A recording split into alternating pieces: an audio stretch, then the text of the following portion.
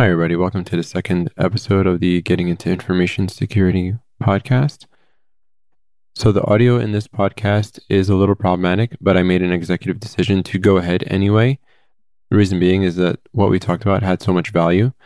And so I think the value outweighs the audio issues. So please bear with us in that. I'm really excited about this episode. We talked about some really interesting things, and I'm really excited for everyone to listen to it.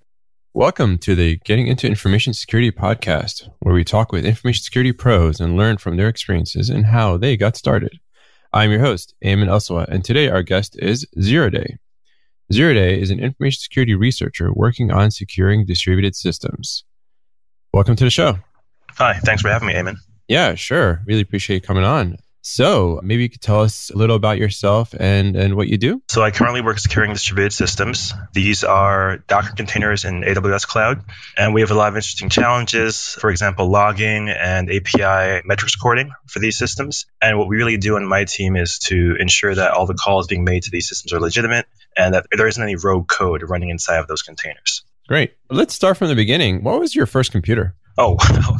My first computer was an 8386 with 25 megahertz and 25 megabytes of RAM. That's a lot weaker than today's standard iPhone, for example. We have more power in our pockets now than I would have ever dreamed of when I started getting into computers. Was it CGA or VGA or EGA? VGA. VGA, So okay. nice graphics on that one, yep. Okay. Awesome. And what was like your earliest hacking memory that you could at least talk about? My earliest hacking memory. It's an interesting one, I think, because it was kind of a situation where I was at school. We, in fact, didn't have, the best support from the city we were living in terms of having them come on site and keep things up to date, things repaired so we could use them. And it turns out that I had to become an administrator on the Novell system, since we had NetWare at the time, in the local schools. To fix the problem to allow us to even, I had to, otherwise we wouldn't have been able to use the systems to begin with. So it was, I guess, a white hat experience, but it gave me a lot more interest in, finding ways of subverting controls and systems early on. That's awesome. And then from there, you just started exploring, huh? From there, was it Novell 4.1 or so, 4.11? Yep, 4.11. Wow, cool. Yeah, again, completely out of necessity. But, I think as far as my interest in information security or what really got me charged up about it, it went way further back than that. Oh, go ahead. In my neighborhood, there was a local nonprofit. Their entire mission was to enable inner city youth to discover their talents, through business training and trade courses. And a lot of what they did focused around giving you something at the end of one of these courses, right? Okay. So in this case, it was a computer repair or operating system installation type course, basic computing. But the perk was when you were finished with this, the computer you built, you took home, it was yours. And at that time, with immigrant parents, you weren't exactly getting a lot of money to buy anything. Anything you asked for, you weren't necessarily going to get. So coming across a computer at that point was pretty difficult. But programs like this allowed people, in my community at least, to get these resources to play with in a way that would allow them to grow their skills in private, where they could have some experience to get into things a bit more deeper later. That's awesome. And then that helped you grow. Right, give me the lens into what computer science was at the rudimentary level. And being able to take that thing apart and having a general idea of how all the components fit together and how they were working. And in those days, this was probably the mid-90s to early 2000s. I'd say really the mid-90s. Components were a lot larger on these motherboards. They were easier to see, easier to understand. Yes. Not like today, everything is so tightly packed together that it kind of abstracts away a lot of the function of what the board is doing. Yeah, I remember ATX cases and when was it micro ATX or what was it mini? What was the next step from ATX? But yeah, I think it was micro at that point. Yeah, and I was like, wow, that's small. But we had these huge, big metal cases, and you cut yourself on the cases. They're pretty... Yeah, it's definitely a rite of passage.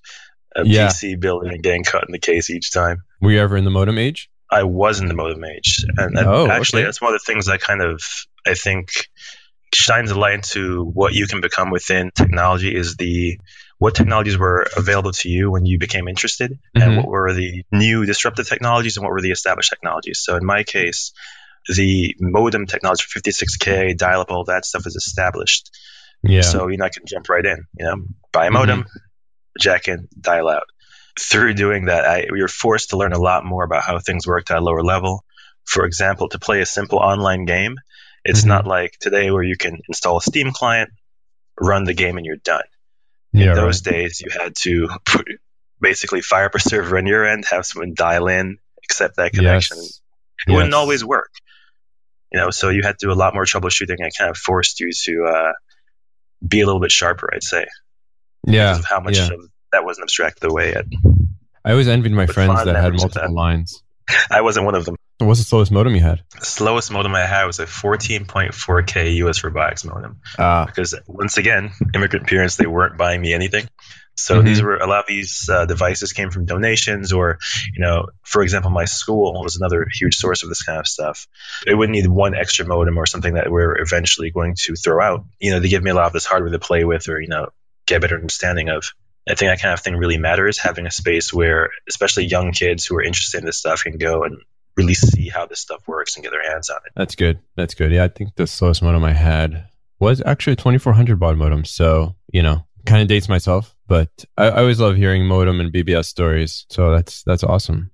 So fast forward now, and what made you, it seems like you always had an interest in computers, and you just had that hacker mentality where you're looking to take things apart and learn more.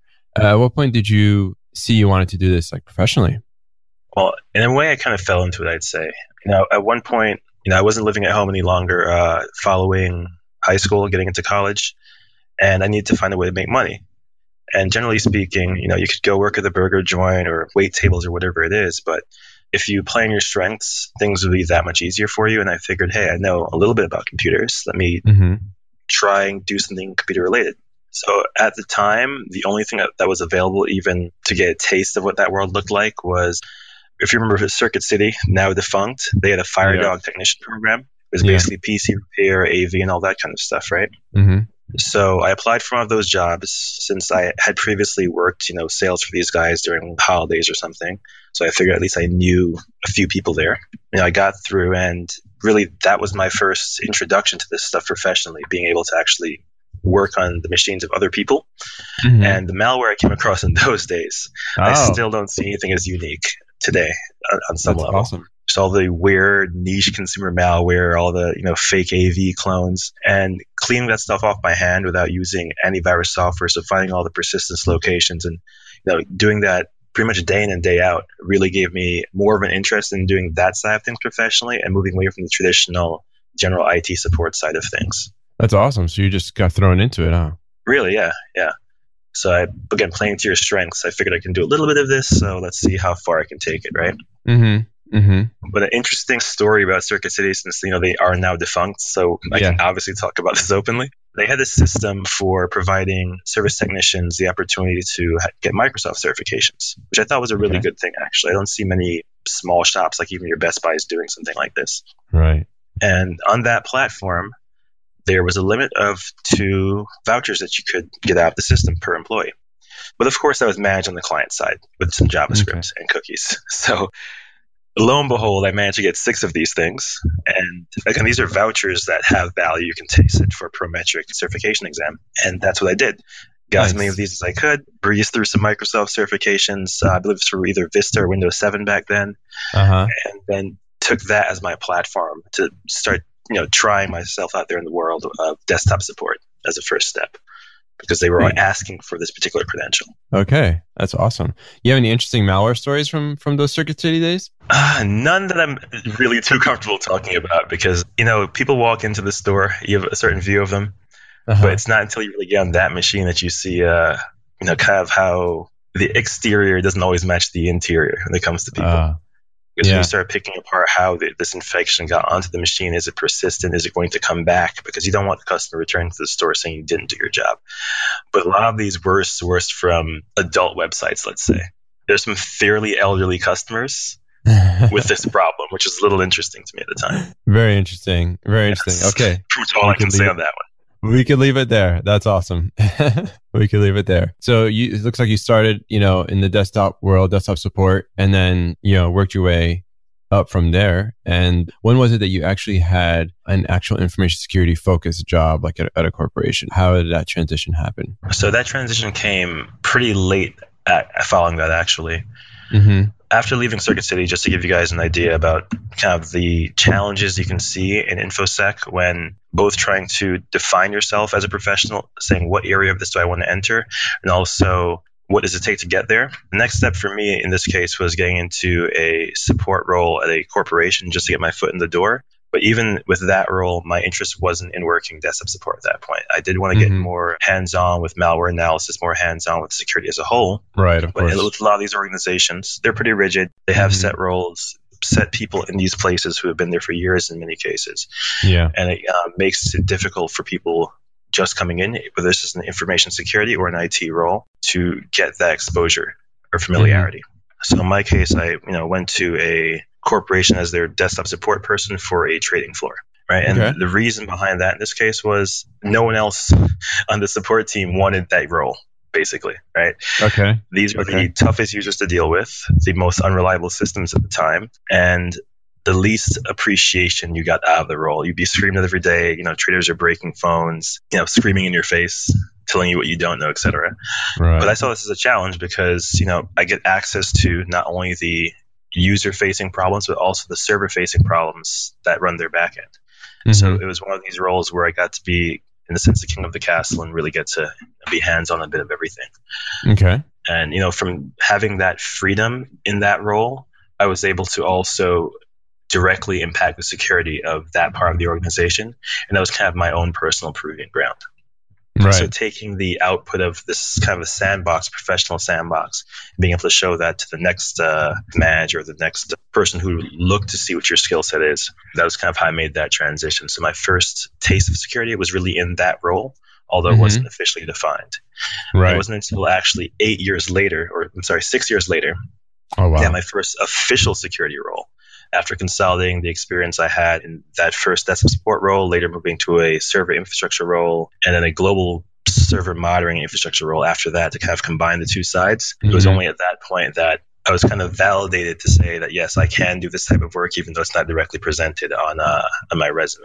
Because a lot of these information security roles, people, I believe these days, want to present them as introductory roles in the sense of we want someone who's been doing this for 2 years, or we want this level of skill, without breaking apart what it takes to do the individual pieces of the role, which in fact bring you the intermediate to journeyman level for most of the other portions, such as, infrastructure knowledge, development knowledge, or some networking knowledge, right? And these are the kinds of things that I think skew the experience requirement when they're presenting these types of roles, which often leads to either disappointment on the part of the person going into information security and also on the part of the people who would like to bring more people into information security. Right. That's where I think the disconnect comes from. Yeah. We're kind of part of the problem, right? Absolutely. A long time, these 8 years, you were probably applying to, security jobs, but, getting denied saying you don't have enough security experience. Is that be an accurate assessment? Yeah, that would be a bit of an accurate assessment because they often want to see direct security experience, directly doing this, that, or that,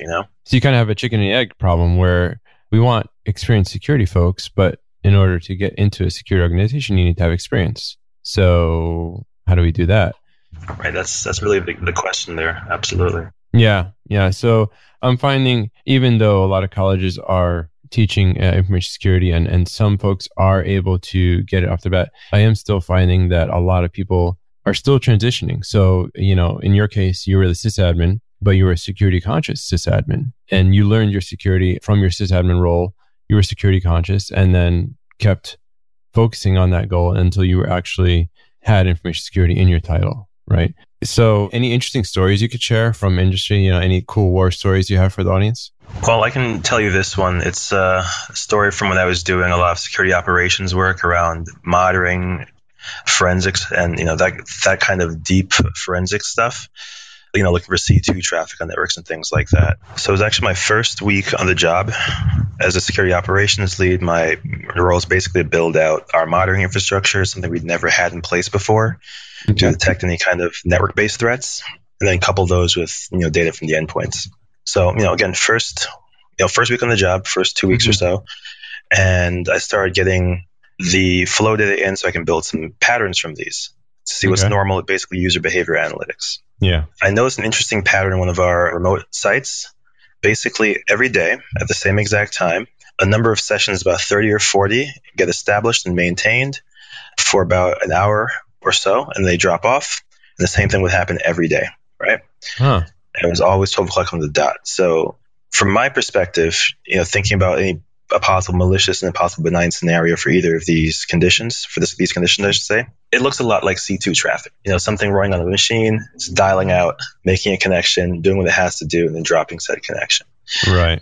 In this case, a lot of the IP to geographic data and any of the WHOIS information around those address spaces, these things are in like Belarus, Russia, Poland, and we're US based. So this is pretty odd, right? Okay. So I figured let me deep dive into this a bit more, start looking into what workstation here is doing to the host, and try to figure out who this thing belongs to, and really unwrap this. And again, I'm thinking this is C2. I just got into the job. I'm really excited, charged up. You want to get that first, right. That first check, Impress the boss. Yep. Exactly. So I'm pulling these logs. I have full process history going back to, a week or so with every process that launched, who launched it. Basically, this entire framework I built out was really proud of. Okay. And I pull all these results, start analyzing it, ready to make up this beautiful report. And then I actually get a screen cap back from what these connections were, since these were going over HTTP. It was web traffic. Oh, I see. Okay. So it turns out a user in one of our remote locations was visiting adult websites every day at the same time. Every day at the same time? Wow. For about a month and a half. This is basically this guy's lunch break. That's hilarious. Now what? Is it an incident? How do you deal with it? That's a tricky one. Yeah, in this case, it wasn't an incident. That's something that sometimes comes up in information security work. You see things you were not meant to see. Yeah. And that usually comes down to making a judgment call. Does this put the company at risk? That's right. Wow. I mean, a lot of those sites can be infected. So that is one trajectory. But yeah, that's really tough. You're right. I mean, when I was a tech at a computer lab in college, the rule was, because it's a college and because it's so, information has to be open and the users have to be allowed to do what they do. If someone was surfing porn and a user was offended by it, then we had to move the offended user, not the person surfing it. So, wow. Yeah. Well, imagine playing with everything. That methodology, that's different. Yeah. And the problem with, as a security practitioner, we do have access to things and we have to make that call. Is this going to put the company at risk? Is this violating our policies? Does the company have like a more liberal stance? I mean, if that person was subverting your proxies and your firewalls, right? Then I'm sure that there's something there. But, right. And also same thing with help desk. When you look at malware and they say, oh, my computer's infected. Well, we're going to have to take your computer and go through it and see how it got infected. A lot of times users are like, no, that's okay. No, that's okay. They'd rather be infected than revealed. Yes. And that's the dilemma. Yeah. An interesting topic for another day. So what are your thoughts on the security industry today? Any thoughts, anything we can do to improve how we bring in new talent and things like that? Wow. Well, that's one of the bigger questions when it comes to this industry right now. And, from my experiences, what I can say is we should really reach out to a wider swath of society to get them interested in information security, because I don't feel we're involving enough of the population, I should say. So in my case, for example, if that nonprofit had never existed, if someone had never thought to, put that in my town, I most likely would have been doing something else, probably still in the sciences, but not InfoSec related. So I believe engagement is one side of it, being willing to put up physical spaces for people to see that these things exist and these technologies are real and they can do this kind of thing. That's one part of it. Seeing is believing. Something else that comes to mind when it comes to, getting new people into InfoSec. I think we give a lot of bad advice as professionals or as people who are already at kind of a journeyman state in their career, and certain things will work for some people but not others. And we should be willing to open our minds to other possibilities in terms of what would work for you may not work for someone else. For example, the certification topic comes up a lot. Many people say certifications are worthless, right? And on some level I agree, and others I disagree. But it's as simple as this: if you have the knowledge but you might not have the education or something else, and you want a way for this to be proven as, hold some water, and you go through the certification process for any of these certifications, you're learning something along the way. I believe it demonstrates interest. So, we as a community need to be less exclusionary by default and be willing to look at some of these candidates who we are ignoring just for the sake of our feelings towards a particular certification or a particular path that someone else took that we didn't take. That's really interesting. Certification is a contested topic where people feel it's worthless. So I'm really glad that you mentioned that, because I think some people take certifications to learn. Others take it because it's listed on the job description. I think that if it's listed on job description, then, you're better off getting the certification to satisfy the job description, right? As in your case, you proved that with your Windows certifications, right? Your Microsoft certifications that helped you. So it's kind of like a college degree, sadly enough, but people say, college is not worth it. Well, it's also a double-edged sword. How do I say this? But in what I tell people, is college going to prepare you for your job and your career? Might not, but it's going to get your foot in the door, right? It's going to prove that you've done something to someone.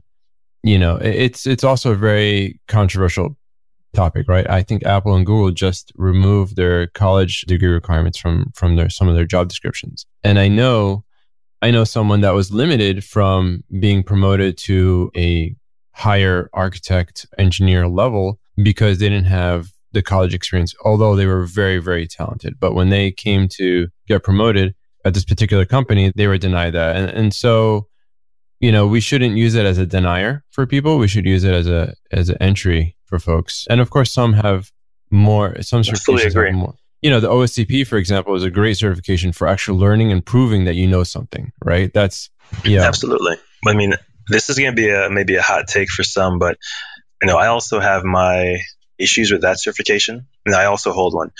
But what I feel it prepares you for as a penetration tester is kind of a homogenous environment where it's really, really Linux focused and really web focused. And more often than not, with a lot of these client engagements, you have a mix of operating systems, more often than not Windows. So with even with certification aside, just kind of speaking to the shift from hacking to penetration testing as a concept. With the rise of sites like Hack the Box and others.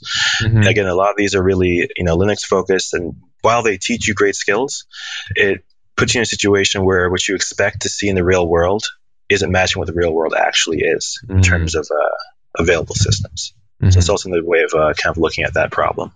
Yeah, that's it comes back to the college experience, prepared versus, experience kind of situation. Right. I wonder if they've updated their exam, because I know someone that is trying it recently and didn't pass, but all the hosts were Windows. He was able to do privilege escalation, but he wasn't able to. So that's interesting. I mean, it could be the vice versa. So maybe they've heard some of that feedback and shifted the exam as a result. But all the people that were doing it in Linux, and then they go get a pen test job and find out, most corporations use Windows, right? It's pretty funny.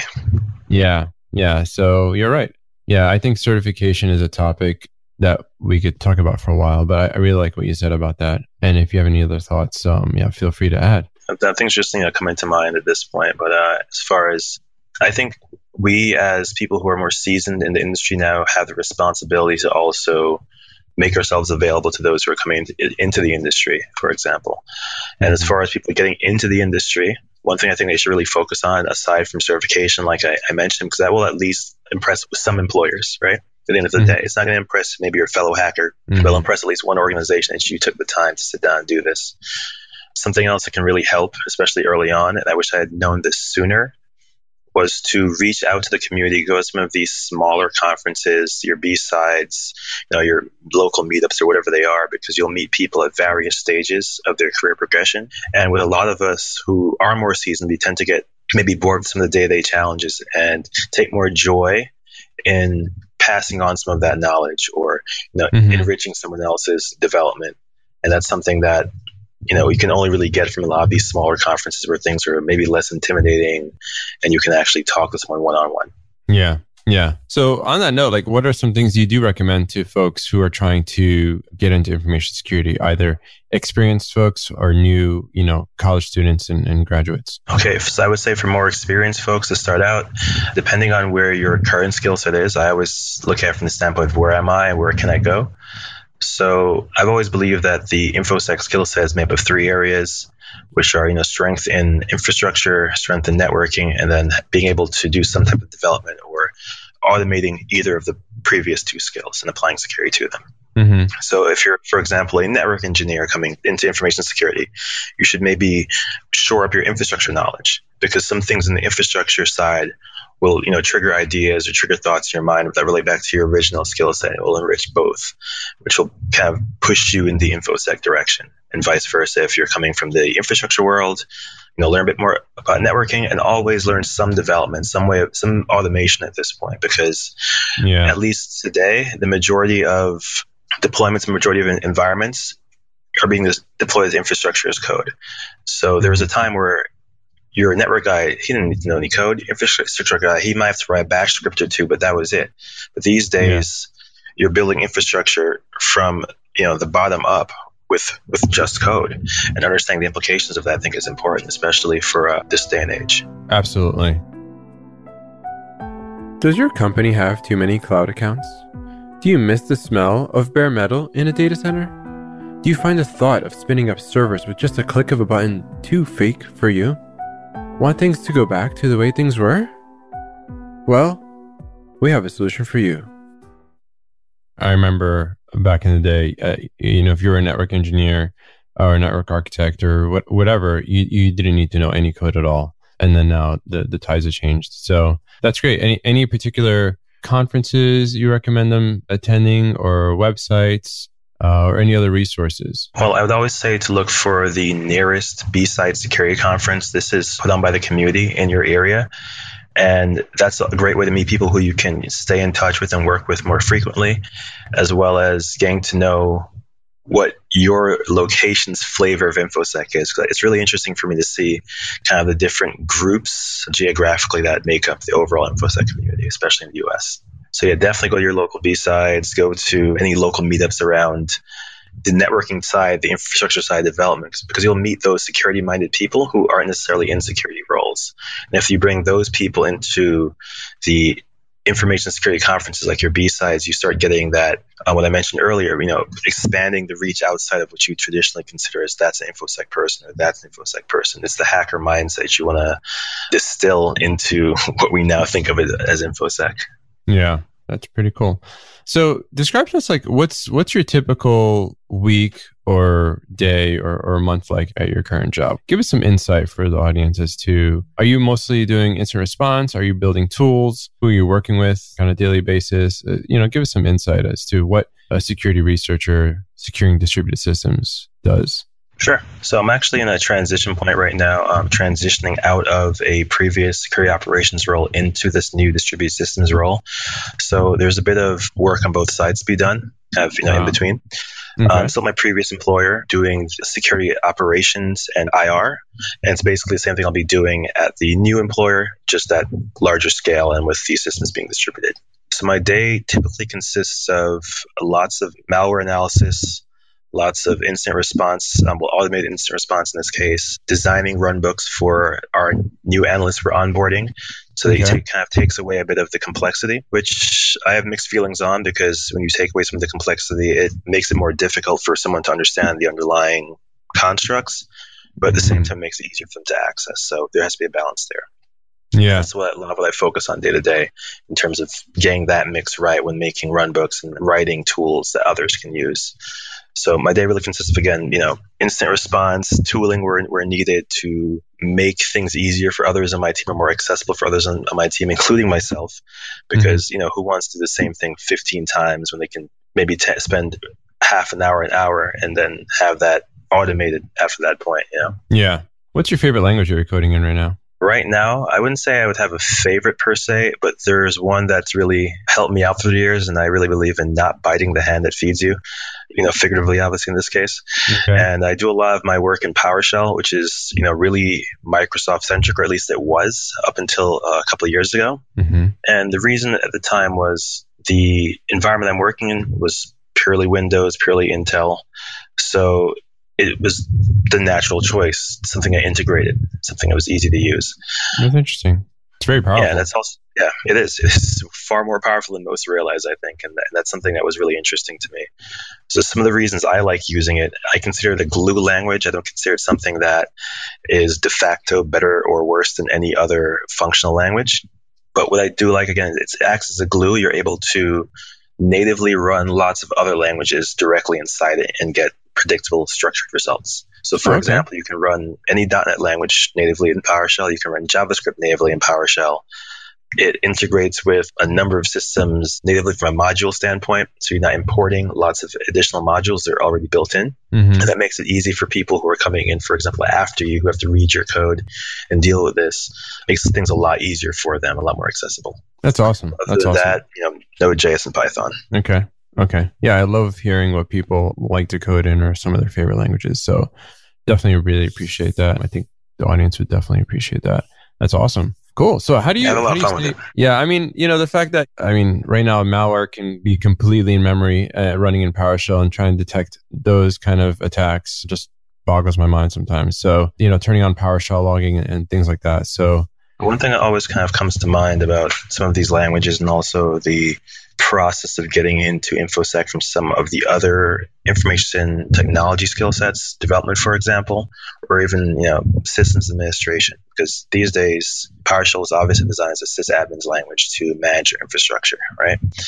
But as you start to get really familiar with anything, you can see both the dark side and light side of it. So for a point before people were really weaponizing PowerShell, I was like, wow, this can really be weaponized. This is coming. But because I had that view as a developer, by the time it was weaponized, you're then able to see how you can detect this because you can think along the same lines that the attacker would in this case. I think it's important to have both sides of the coin. That's a really good comment. So how do you stay up on current topics? Well, the conference angle is a big one. People who release, some great talks about what they're working on, especially, again, your B-sides, your local conferences where these aren't sponsored by anyone, so you're not being sold a product, you're more being sold an idea in this case, I think is really important as a way of keeping on top of what's happening in InfoSec, because a lot of these people who are doing the next phase of whatever are also watching these topics and getting their ideas.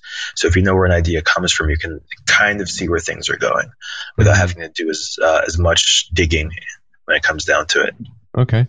Any websites you check on a daily basis or, places you like to hang out online that, you find a really good source of information? Well, for better or worse, Twitter. There are a lot of things tend to get released first on Twitter. And that's kind of a shift we've seen from traditional media to this, crowdsourced information. Even recently, there was an ASLR bypass that, again, dropped first on Twitter. And there's a community around this where you can get these samples many times ahead of anyone who's reading the news cycle and start to dig into that before it becomes something that is kind of out of reach. Because ultimately, some of these CVE disclosures or zero-day vulnerabilities end up getting taken down through cease and desist or whatever it may be. So, having access to the information security community on Twitter is a great way of staying abreast to a lot of these topics. Yep. Twitter is a great source. And like you said, for better or for worse. There's a lot to dig through. Yeah, that's awesome. That's a problem a lot of us, I think, are aware of and are trying to tackle actively.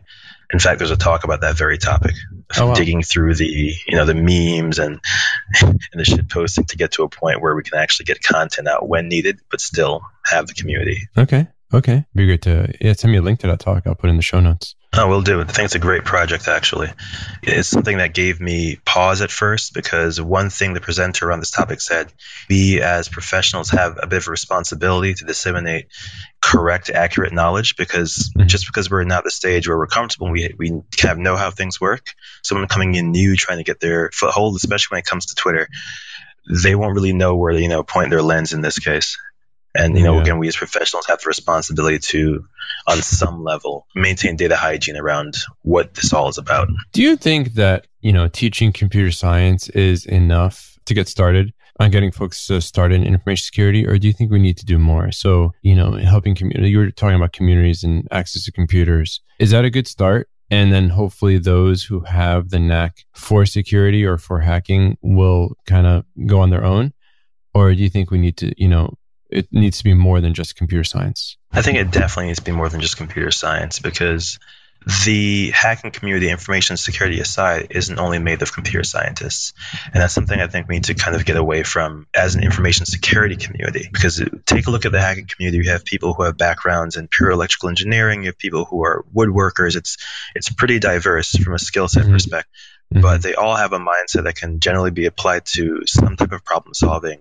And at the end of the day, InfoSec is just problem solving, like many other engineering, focus areas. So I think, the community outreach portion is a good start, more so than teaching computer science, in my opinion, because you give people access to work on this stuff without being restricted to a way of working on these things. Because as hackers, we were never really told you have to use this system this way. That's natively, we're more free around how we're going to interact with that. So I think we should let that freedom remain, and that teaching computer science might even be negatively impacting the overall industry by leaning things too far in one direction but not the other, like leaving lots of stones unturned, so to speak. Yeah. There's something to be said about teaching kids and folks critical thinking. I think critical thinking and problem solving are just key to being successful in information security. It's not, like you said, just having the run book and just doing the run book. That's kind of drone mentality, but we need more of that critical thinking and that spark. Well, wouldn't you agree? I'd absolutely agree. And the question is, how do we cultivate that spark, or how do we identify that spark perfectly early on? Because it's really a long road for a lot of us. In my own story, even after I was working professionally, it took about 6 years to go from a technical IT role to an information security role, right? So a lot of my progression started much earlier before that. And that's something I've heard from a number of people. They started very young. And if we can identify that in our youth more so, we should be able to have that skill set built up in our society. Okay. Yeah. And what are some steps, if looking back during those 6 years, those 8 years, what are some other steps that you think you could have taken or would have helped you to help shorten that gap? Yeah, a big one would have been attending conferences or being able to attend conferences. So it wasn't actually, or ironically, until I started attending these conferences that I not only, I'll back up a bit. Sure. So after I left my infrastructure role at that 6-year mark to start the security role, I hadn't gone to any information security conferences, any hacker conferences, anything of the like. So I didn't necessarily know what I knew. I had no one to evaluate my skill set against. Gotcha. And that's something that gives us, a lot of us, imposter syndrome. I don't know what someone else knows, and that the whole issue comes up where you don't necessarily have the confidence to take that next step. Because I think there are a lot of people out there who are definitely qualified, but they don't have the confidence due to the environment they're in, the status quo, or whatever else. So I think, going to those conferences, meeting people who were like-minded, being able to talk to them about what they were passionate about, and you realize that, hey, this is something that can work for me. It gives you just that push you might need to take that next step. So I would have started much sooner. Yeah. I think conferences, I think you touched on something really good there, where there's some people that have the skills, but they just don't have the confidence to transition. I do see that a lot. Really talented folks. I'm like, listen, you're ready to be an InfoSec professional. So go ahead and, start applying, just, touch up your experience to match some of the job descriptions out there. If they want Python scripting, learn that. There's some certifications. Okay, maybe we could look into that. But yeah, there's something to be said about conferences. I think for me, it wasn't until going to Hope conferences, for example, that really helped give me the energy. I think energy is really where you're getting at, like, the energy and the inertia to be in that security mindset. Wouldn't you say? That's something that's really definite. Any year you leave DEF CON, you always have so much energy, so much drive to work on your next project, because you see that this is real. People are out here doing this, and that's so inspirational. Yeah. What about the converse of that, though, where you as a newbie are going to a security conference and you kind of feel like it's a little cliquish? What would be your advice for that, for someone in that situation? They might be a little shy or intimidated, in fact, by all these people around that, say they're, these are experienced security folks, even though the reality is that there's a lot of people like that individual at the conference that are inexperienced and just looking to learn. What would you say for someone like that is going to a con and might be intimidated by a conference, even though the conference doesn't mean to be? Yeah, that's definitely a problem I've heard some others mention, and I've seen it myself. mean, my first DEF CON was only 2 or 3 years ago at this point, and I think the way they should look at things, the way it should be targeted, is smaller conferences where it's maybe less intimidating, less of the crowds and chaos, and more so information talks and good people, really. And even before looking into these conferences that might be intimidating from that standpoint, now again, local meetups are great for this because you have a more familiar environment to get to know these people, and maybe one of these people will attend the conference with you to lower your own barrier to entry. Right. Yeah, bring a friend. I think that's probably a good scenario. Just bring a friend to start off with. That'd be a good way to start. Awesome. Any other tips for our audience before we go? Stay curious. Things change at a pretty fast pace, and that can intimidate lots of people getting into InfoSec. A lot of us say, how can you remain interested in something that's basically slipping away from you each day just a little bit? And I think do what you like more so than anything else. Something that interests you, invest some time in it. You don't necessarily have to follow what the news cycle or what even the community says you should be interested in. Find your own lane because there's definitely room for everyone. That's awesome. That's great advice. I don't think it could have been said better. So that's great. Well, Zero Day, thank you so much for coming on to the show. Really appreciate your time. How can people connect with you or find out more about you through social or wherever? I'm Zero Day Simpson on Twitter. Thanks for having me. This is going to be a great show, and I just hope to see how it benefits people. Awesome. Yeah, this is for the community, so we're trying to give back. So I really appreciate you coming on. Great. Thanks so much. I'm your host, Ayman Elswa. You've been listening to Getting Into Information Security. Our guest today was Zero Day. I will leave his contact information in the show notes. Thank you very much. See you next time.